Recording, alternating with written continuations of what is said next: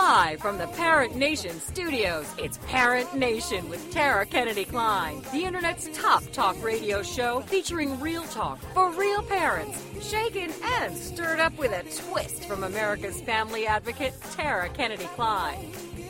Yeah, well, I got a news flash for you, folks. The problem with kids is parents. Excuse me, Sheryl Sandberg, but I'm not leaning in anymore. I'm sick of spilling my martini. I'm serious. It's time to put the F word back in parenting. Fun parenting. Oh my gosh, why can't we do this? Why can't we have dance parties in our kitchens? I don't understand. And now, here's your host, Tara Kennedy Klein. Hey, Parent Nation. Welcome to the show. Oh my gosh. You guys probably have no idea what I'm laughing. We have too much fun around here. It's going to be a good day. So, yeah, the hazards of having cats in the studio. So anyway, my cat decided to jump up on my table, like right in front of the microphone, and then totally wiped out into a whole bunch of paperwork, and that was funny to me. Oh, man. That made me laugh. That made me laugh. And then there would be the people that would be like, that's not funny. He could have hurt himself. Like, did you ever watch those videos, like those silly cat videos where the cats like they get scared and then they run off the bed and into the wall and then get stuck in the blinds? Yes. Those videos crack me up unbelievably, simply because I know how stupid my cats are, right? So it's insane. And but there are so many people that get really, really offended. Right. They get like really upset by that stuff, and they're like, oh, the cat is going to get hurt. And I'm like, no, the cat wasn't hurt. And then there's the people say, now I have to pick up all these papers. Right? Exactly. That's what I'm looking at right now. I'm like, thank God you didn't spill my coffee, or there'll be this would be a real problem for you, cat. Perspective, Kelly. Yes. It's crazy, right? That's what we're talking about today. It's been hitting me.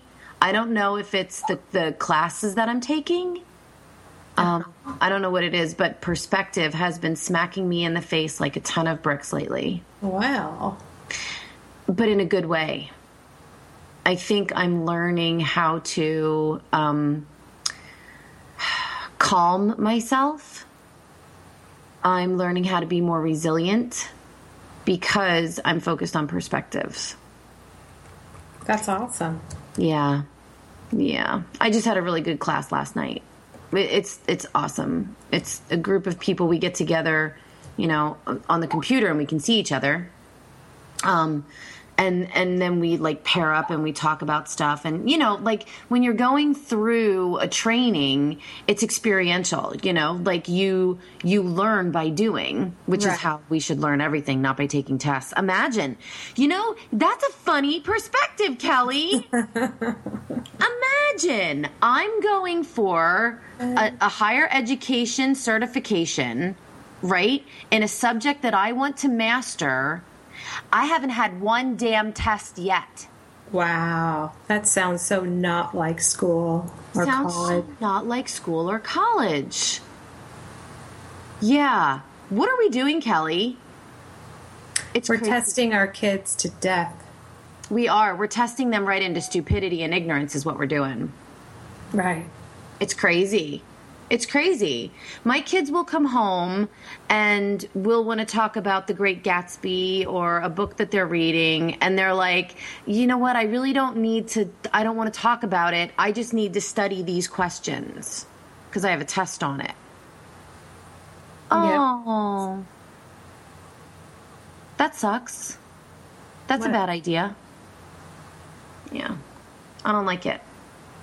I think that teachers need to stand up with parents more. I think that we've started fighting each other too much because parents make this a teacher problem instead of a state and federal mandate problem. you know? Right. The teachers are just doing what they're told to do.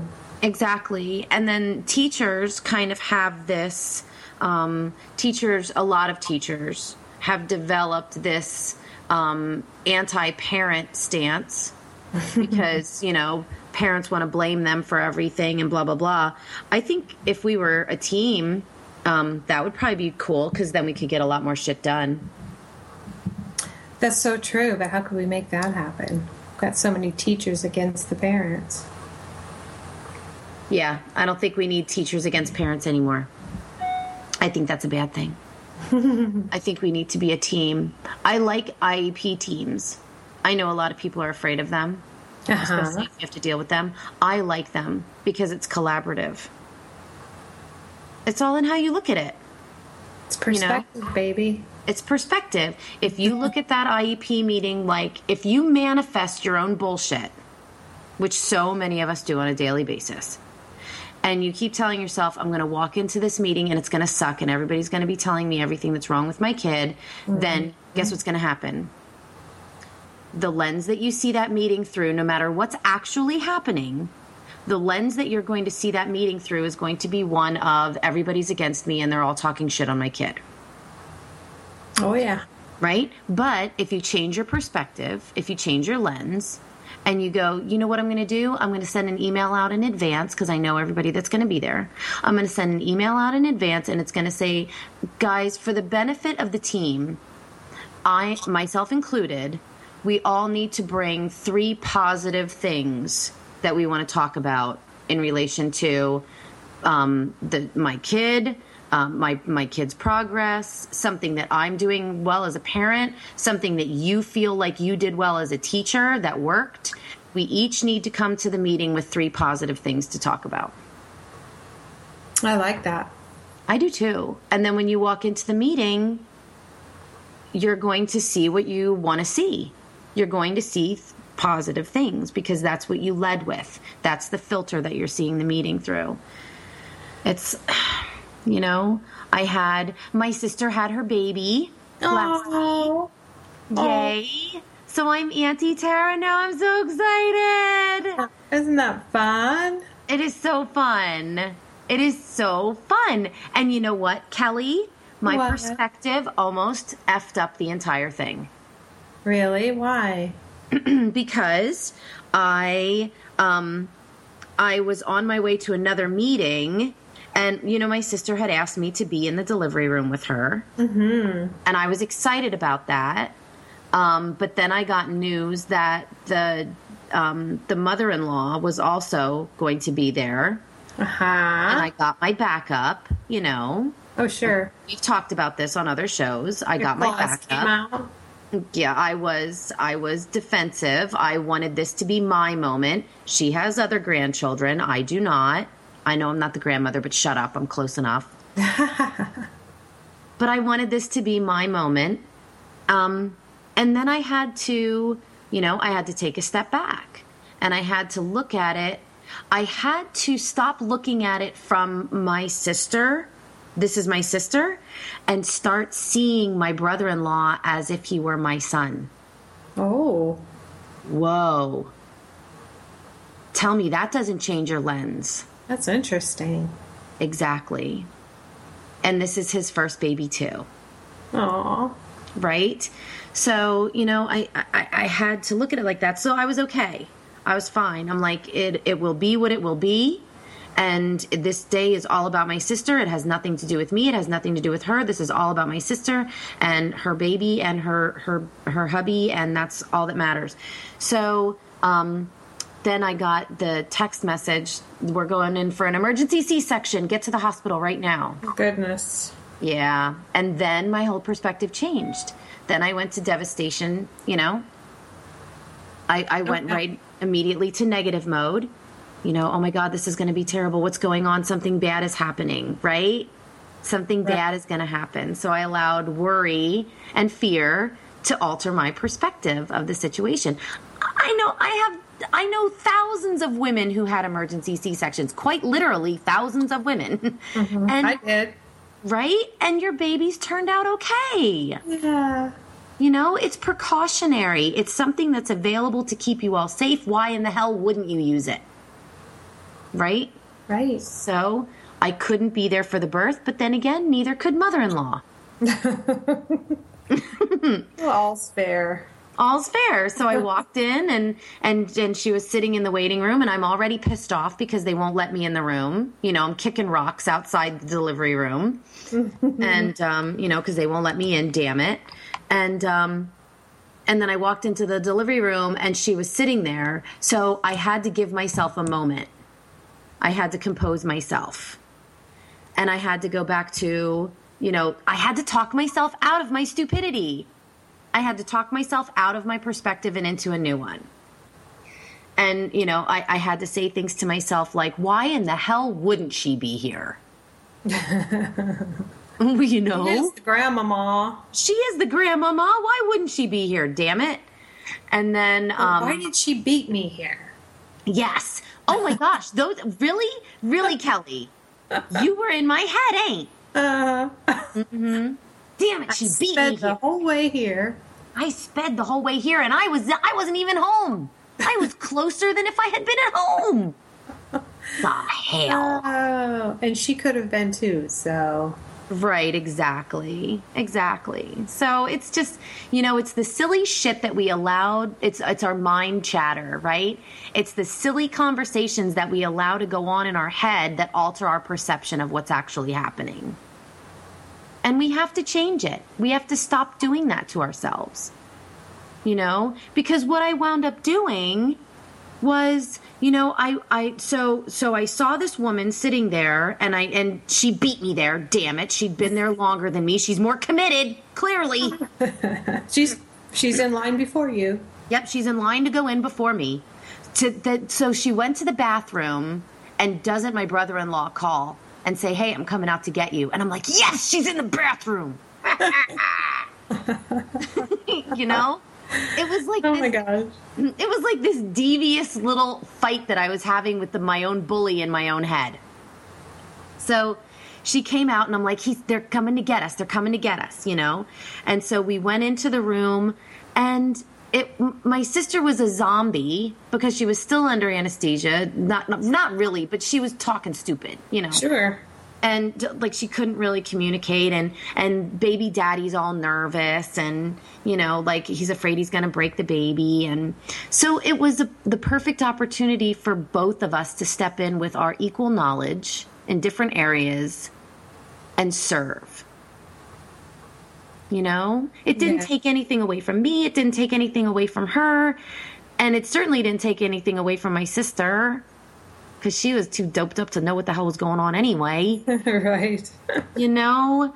And it was like, just get out of your own head. And so what could have happened was I could have lost that entire day with my sister. I could have lost that entire moment to being bitchy. You know? Right. And being pouty. Because, you know, I was looking at things through a really negative lens, and I would have manifested my own complaints. Right. And then it makes everyone else feel uncomfortable. Exactly. So, you know, things are happening in a way that I don't necessarily agree with, or that I wouldn't choose for myself. But then I have to step back and say, okay, so for instance, she's staying at their house with them right now. Okay. And I'm like, come on, you live 15 minutes away. You don't need to sleep at their house, you know? And then I had to go, what is my belief around this? What's making me so angry about this scenario? The fact that I'm not sleeping there. The fact that I'm not the one who's taking care of everything. But the truth is, I can't. I couldn't if I wanted to. I don't have the time. I had track meets and band practices and everything else to shuttle my own kids to. Right. I can't sleep over at my sister's house. She has the time and the ability to do it. God bless her. Let her go. Right. Let her do it. You know? Because what happens in your head, Kelly, when something like that happens? You want to take care of it. First in line, right? So where does your brain go? 30 years down the road. You know, when I'm the old cat lady and my niece doesn't even know my name. Oh, come on. You're not going to let that happen. So why do you even let yourself go there? I think that our perspective, the way we look at things, the way we see things, we don't take a deep breath and see things from the other realistic point of view. And then we worry ourselves into complaints that don't need to be there. Mm-hmm. But if you think about it, in the long run, she's actually helping you out. Mm-hmm. Exactly. Your stuff to do. You can't be there full time. Mm-hmm. So now I get to go, you know what? I'm not coming over if she's there. I'll come over on a day she's not there. Whew, frees up my schedule. That's not really true, though. You know, I'd be there every freaking day. But I can't, to your point. You know? It's weird. It's like when... So everybody has a cell phone these days. 15 years ago, we didn't. Nope. 15 years ago, we didn't have cell phones. Nope. But when you call your husband or when you call your kid on their cell phone and they don't answer it, you start creating scenarios in your head. And then I know people who will become livid. They will start to have a conversation that goes something like this. You know what? When he calls me back, he's going to say blah, blah, blah. And then I'm going to say blah, blah, blah. And then he's going to say this and I'm going to say that. And you know what? And I'm right. Mm-hmm. And damn it. And why am I even paying for this phone if you're not going to answer it? Exactly. And we create an argument, don't we? We have an entire argument in our mind, fictitious argument in our mind. And then by the time the person calls us, they go, oh my gosh, I'm so sorry. I left my phone in the car. I didn't even know you called. I know I was supposed to call you. I'm really, really sorry. But I was buying you flowers.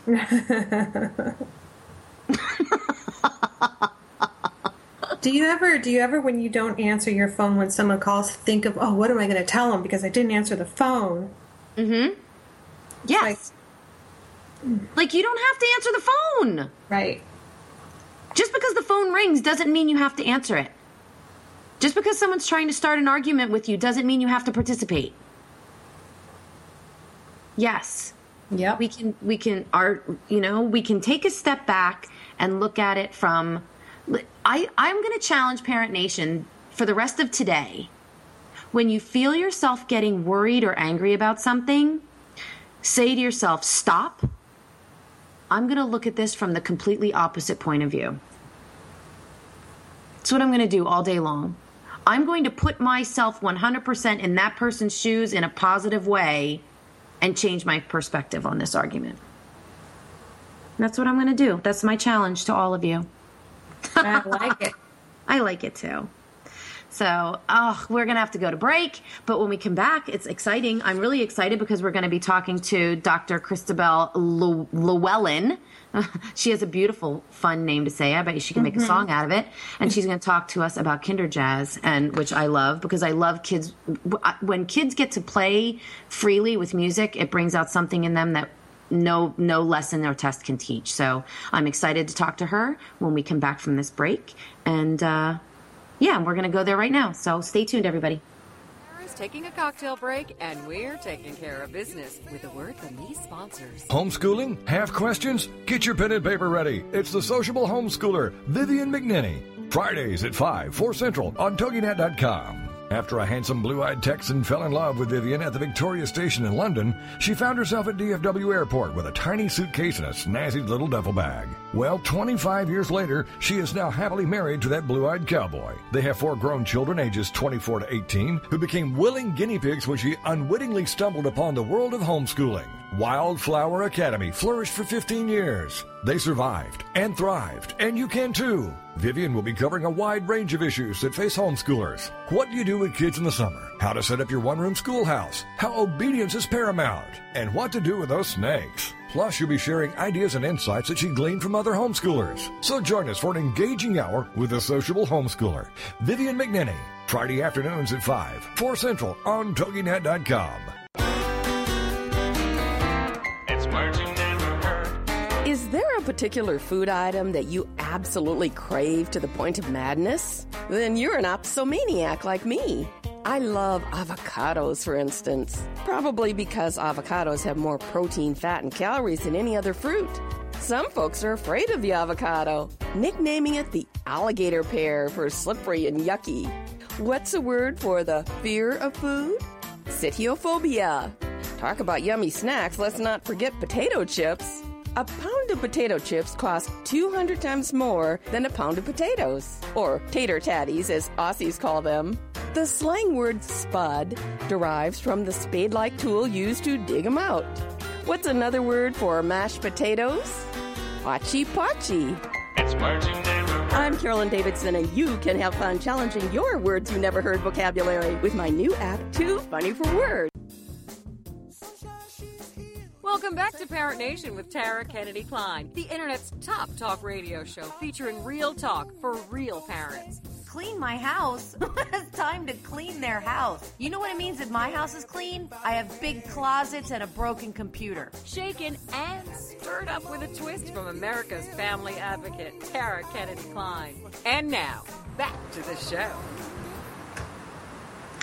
Hey, Parent Nation. Welcome back to the show. I am super, super excited for our show today because we just have two really awesome guests. And our first guest is Dr. Christabel Llewellyn. And she is, fun fact, she's actually in Sydney, Australia right now, where it is 3 o'clock in the morning. Seriously?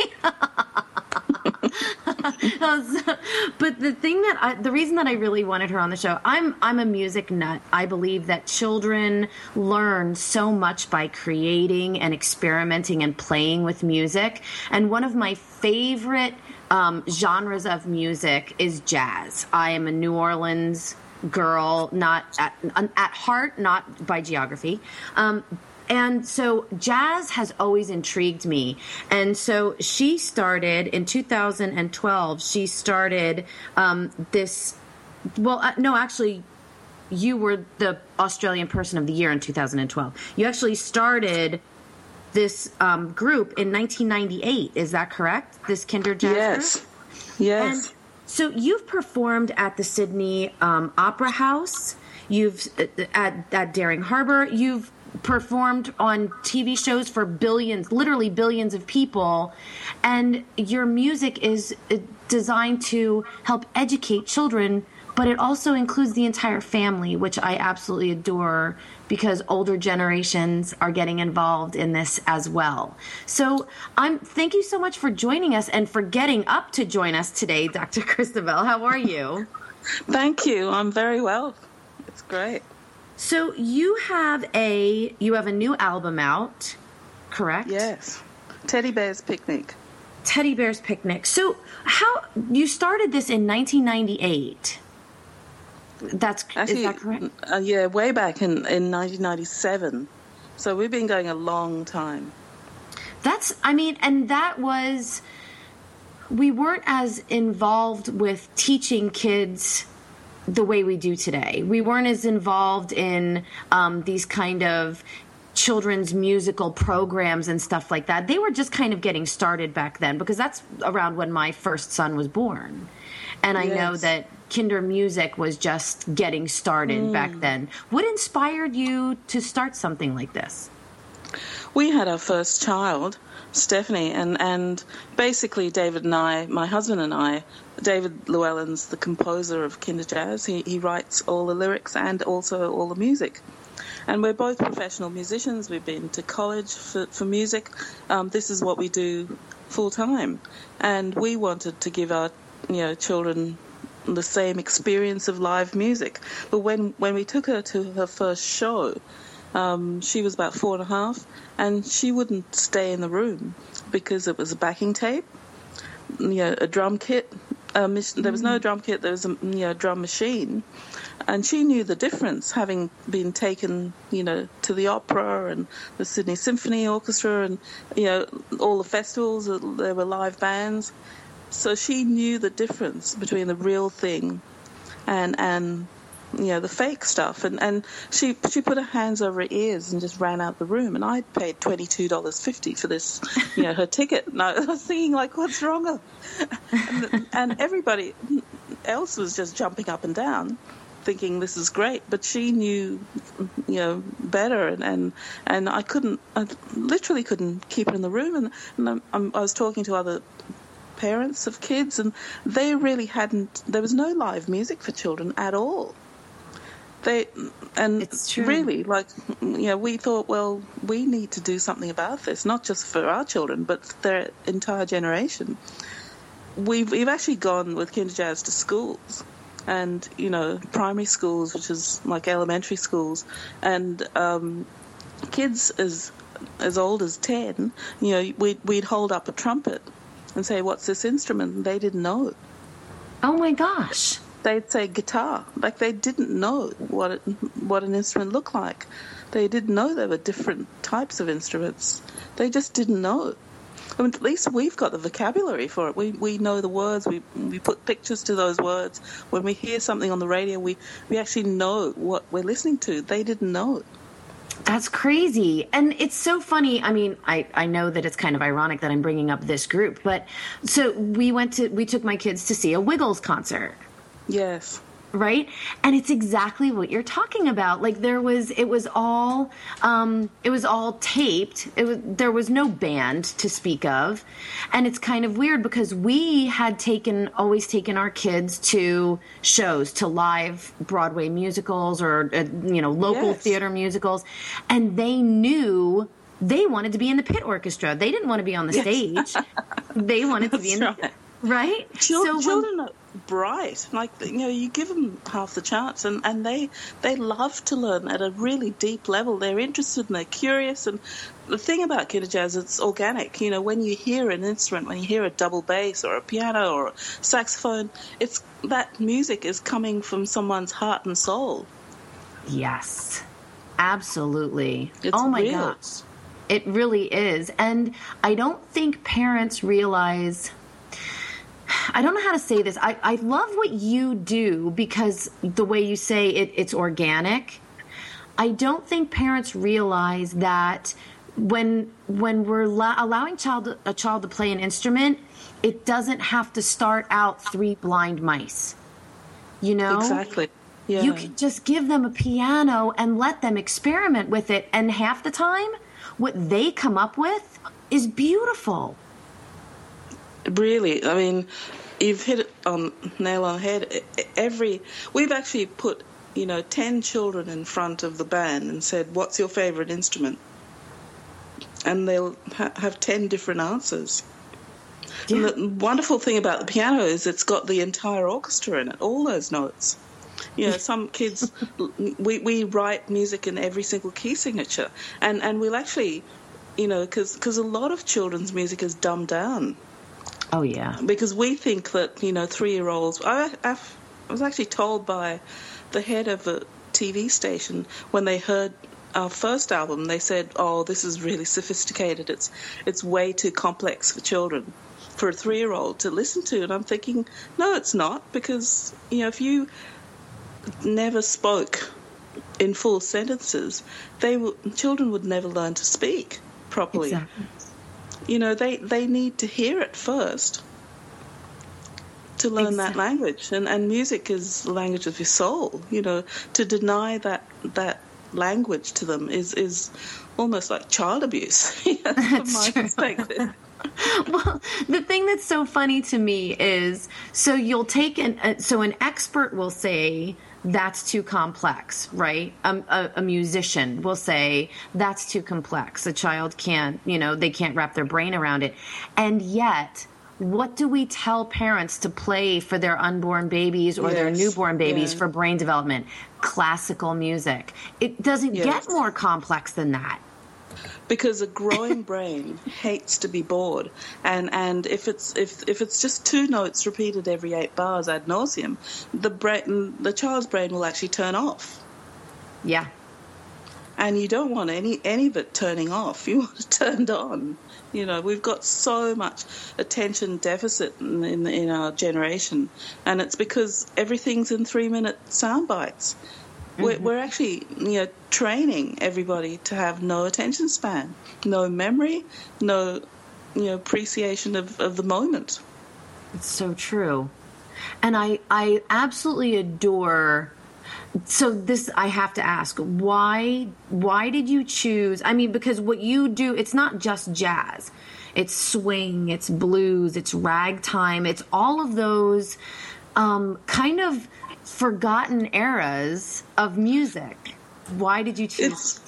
I think because I chose jazz initially because I noticed that it's with the beat. As soon as it's, that happy beat, it's just got that happiness to it, and children respond instantly.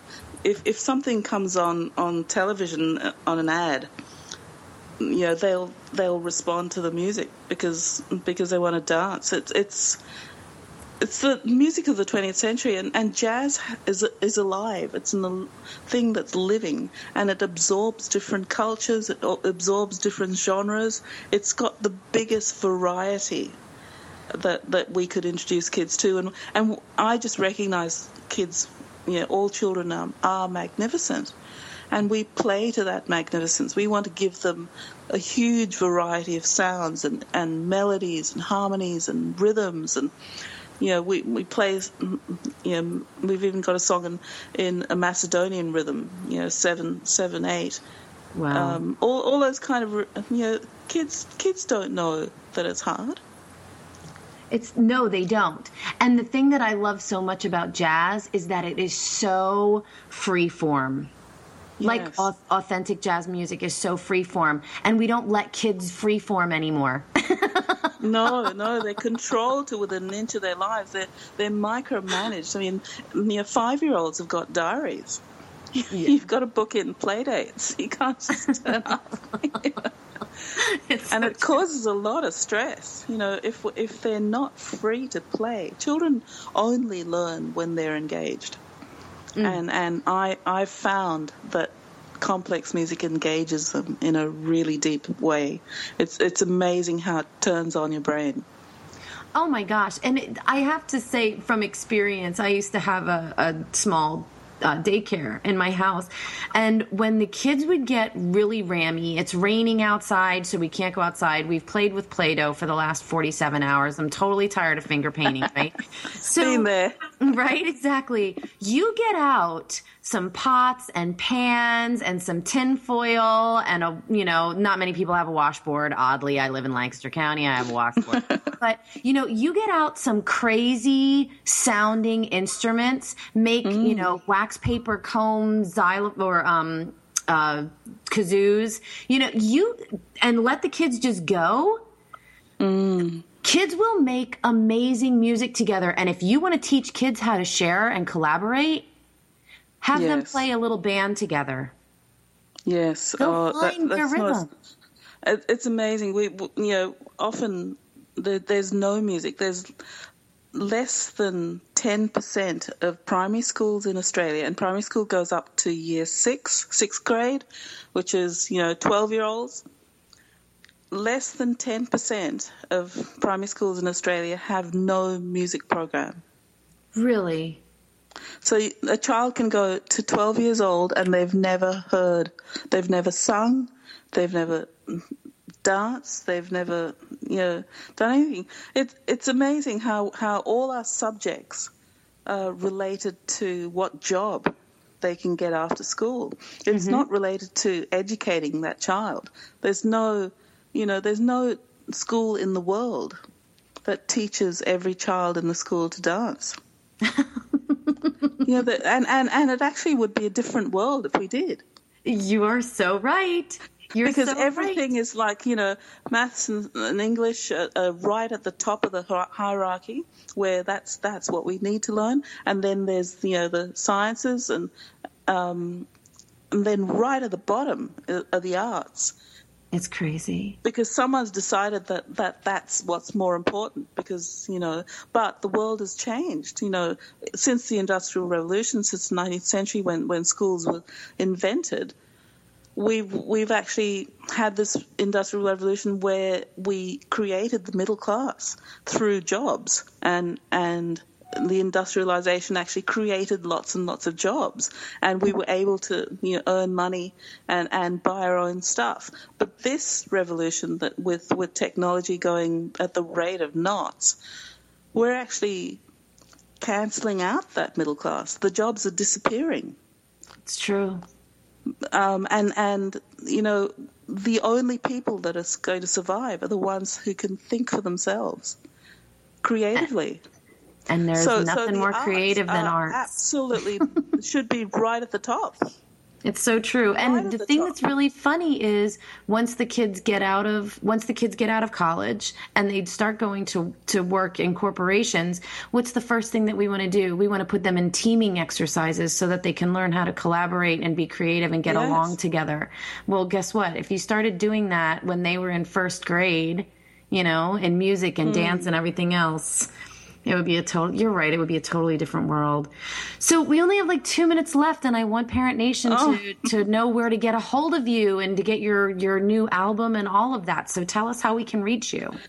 We've got our own website called kinderjazz.com, KINDERJAZZ.com. We're on CD Baby, iTunes, Spotify, Amazon. Just Google Kinderjazz. We've got a Kinderjazz Facebook page.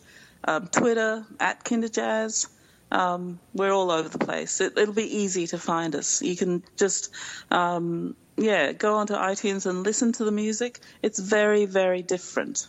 It doesn't sound like children's music because it's real. Right. You know, I don't believe that there should be a genre called children's music. Music is music, and children should get a. You know, if you love, for instance, we loved Ella Fitzgerald and Louis Armstrong, and our kids listened to that, and along with it, you know, I was a classical pianist. So, you know, they listened to Chopin and Beethoven and Schubert. You know. They listen to a whole heap of stuff, along with Elton John and, you know, Billy Joel and Prince. You know, my kids listen to Prince and the Beach Boys and the Beatles. As they real should. Musicians. As they should, right? They never listen to manufactured music, and funny enough, when we. You know, when we played at the Opera House, the moment that sticks with me is there were these 5 little boys. They were about 4 years old. Oh, we only have 15 seconds left. And they stood in front of the band and they closed their eyes right in front of the horn section, and they put their hands up in the air, and with their eyes closed, they were feeling the music. Oh, see, that's what it's all about. My heart sing. Thank you so much, Dr. Llewellyn. When we come back, we're going to be talking to AC Sue, so stay tuned, everybody. Thank you. Absolutely.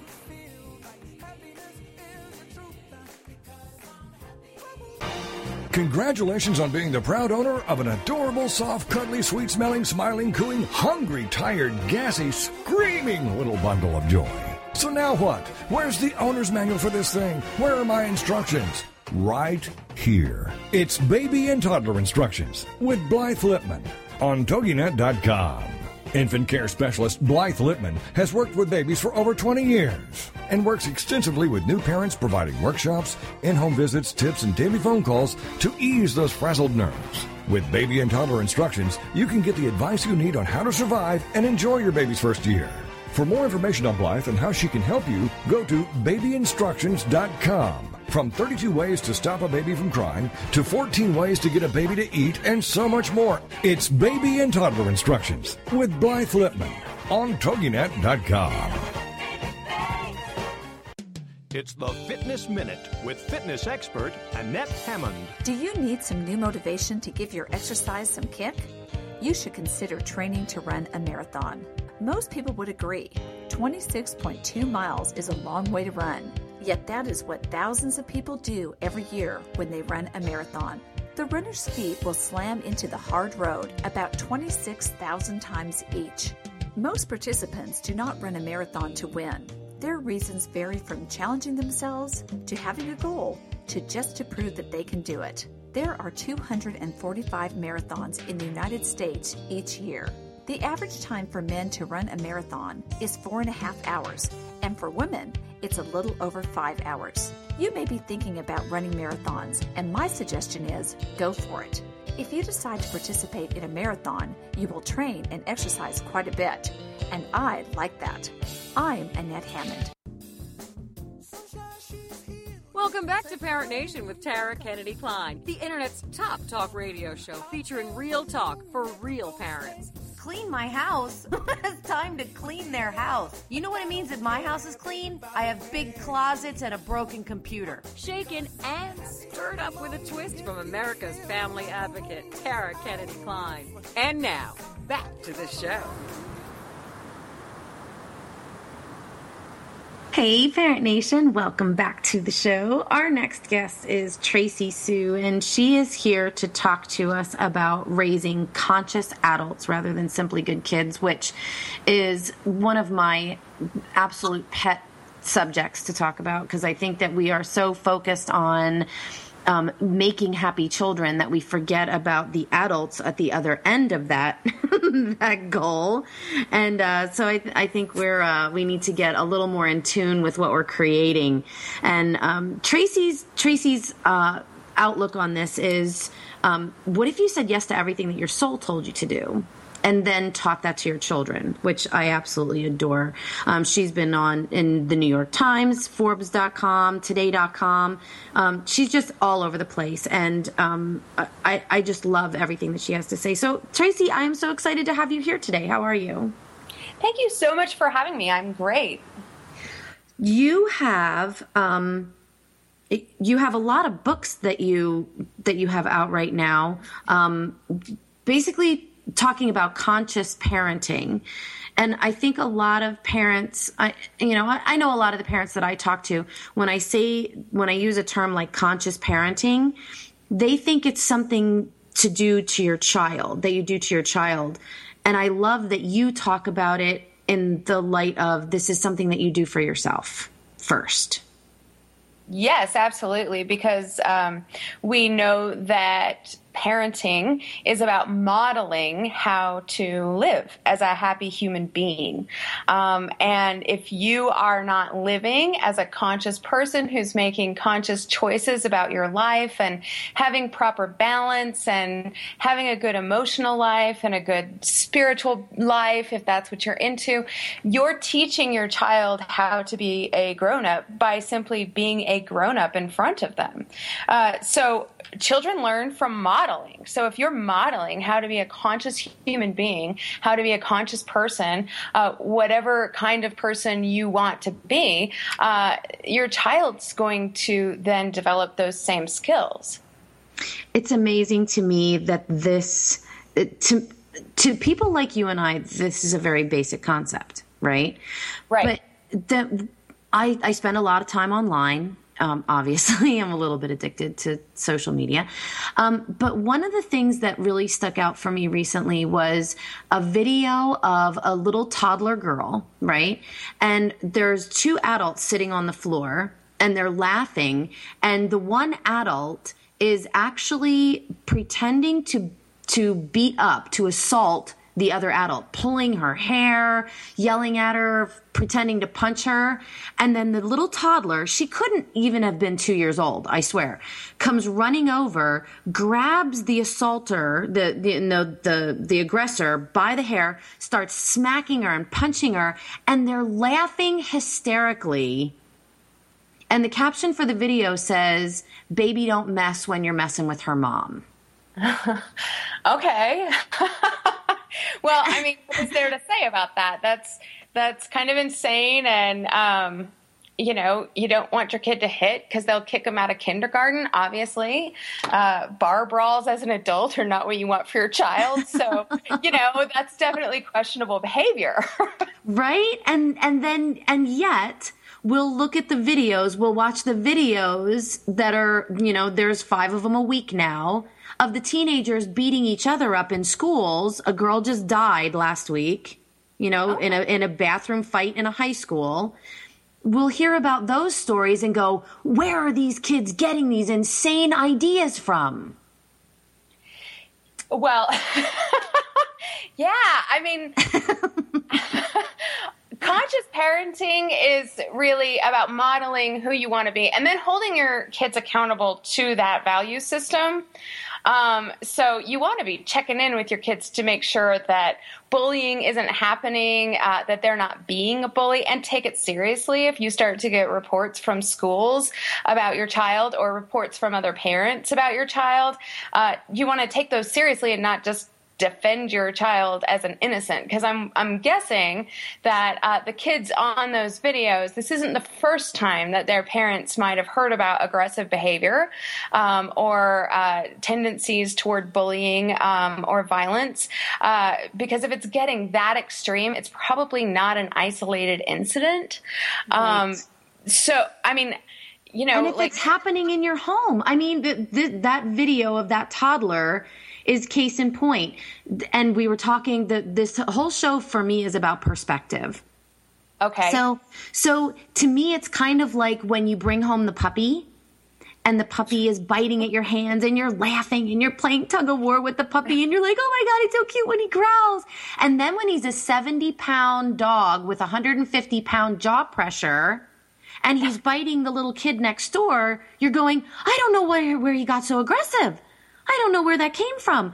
I think it's because we're not seeing what we're creating through the right lens as parents. Would you agree with that?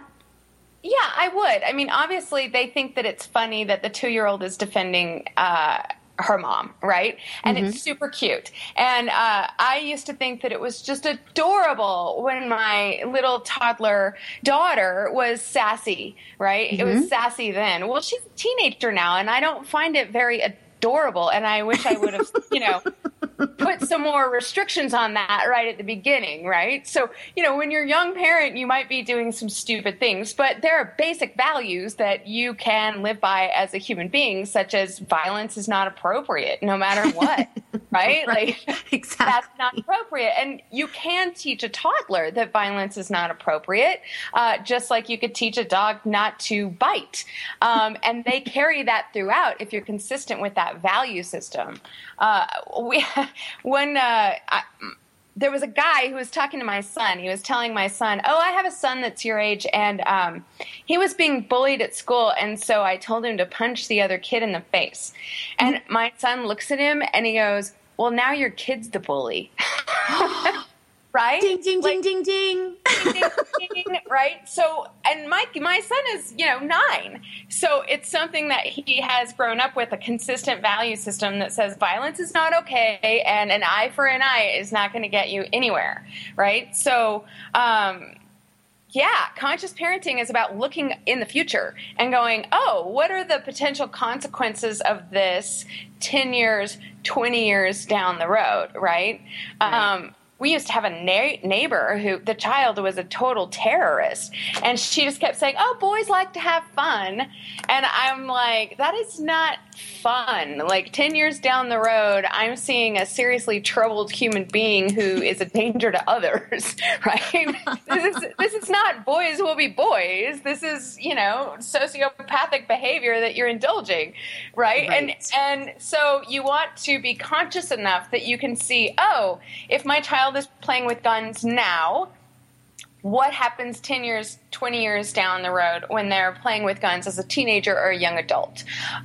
Or if my child is hitting other kids at 2, what are the consequences of allowing that behavior to go on and just calling it kids will be kids? That just happens. It's a normal developmental stage, right? It may be a normal developmental stage, but you need to put a stop to it right away, or it has consequences down the line. Exactly. If I always looked at it like if there's a stage for it, then there's an appropriate boundary too. Yes, of course. Of course. And so many parents don't see that. People used to say, look at small children. They're so innocent and good. And I'm like, have you met a 2-year-old? They hit, they scream, they bite, they can't share. They're like horrible human beings until you teach them how to live, right? They're not. No, They scream if they don't get what they want. Like, this is how They're your drunk friend at the bar. Seriously. Yeah, but you got to put a stop to that nonsense. You can't let that stuff continue. Or they'll be like totally antisocial. Their teachers will hate them and send them home, right? Like, exactly. You can't allow that cute whatever phase they're going through to be considered cute. Like, it has to be stopped. Exactly. You can't let the puppy biting continue. No, you cannot. You cannot, because you can give away a puppy, but it's really hard to give away a 2-year-old. Yeah, people have tried that and it didn't go so well for them. No, it did not. So, as adults, most adults are acutely aware of the fact that we have the ability to project. We have the ability to problem solve. We have the ability to kind of forecast consequences down the road. But our kids, they're still in their amygdala. They're still in their, primal brain. All they're worried about is eating and pooping and fighting and sleeping and right. So what do we tell parents? How can we teach parents to guide their kids to use that internal voice that should be guiding them to make better choices?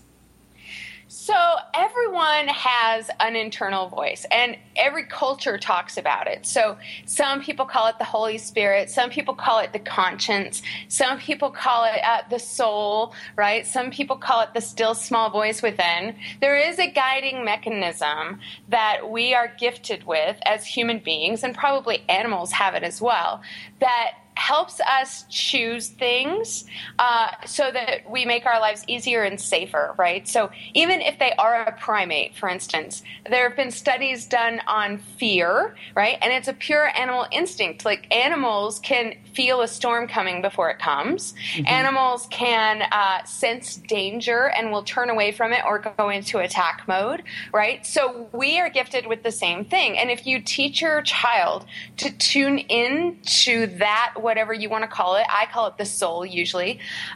If you teach your child to tune into that soul, then your child will be making consistently better choices that are good for them, right? So if your child is witnessing bullying and their inner voice is like, this is horrible, we need to do something about this, then following that voice, your child may decide to intervene or may decide to tell an adult or may decide to go to a counselor or talk to their parents about it, right? So they're witnessing something that is offensive to them. Or I'll give you an example. My daughter and my kids and I, we were driving through Wyoming on a road trip, and we stopped in this gas station, and we went in and we were like, this place is weird. Like, it was off. Like, it was like, it had like the feeling of like a terrorist cell, and the people in there were looking at us like, how did you come into this store? And we just turned around and left. And it was my daughter who said it first. She was like, this place is wrong. We got to go. And we just turned around, we left, and we kept driving. But that's what I mean. Like, if you continue to tell your child, hey, listen to that voice. Your voice knows what's up. It can protect you, right? There could have been danger in that gas station, but we're not going to stick around and look for evidence. We're just getting out of there because we trust that voice. And it will keep kids safe. But also, as they grow into adults, they'll learn to rely on this internal guidance system that has their best interest at heart. They'll be less likely to be swayed by peer pressure. They'll be less likely to make choices as an adult that just go with the flow, like just whatever is expected of them. They will make choices about what careers really serve them and excite them and make them passionate instead of what people around them are saying they should be doing.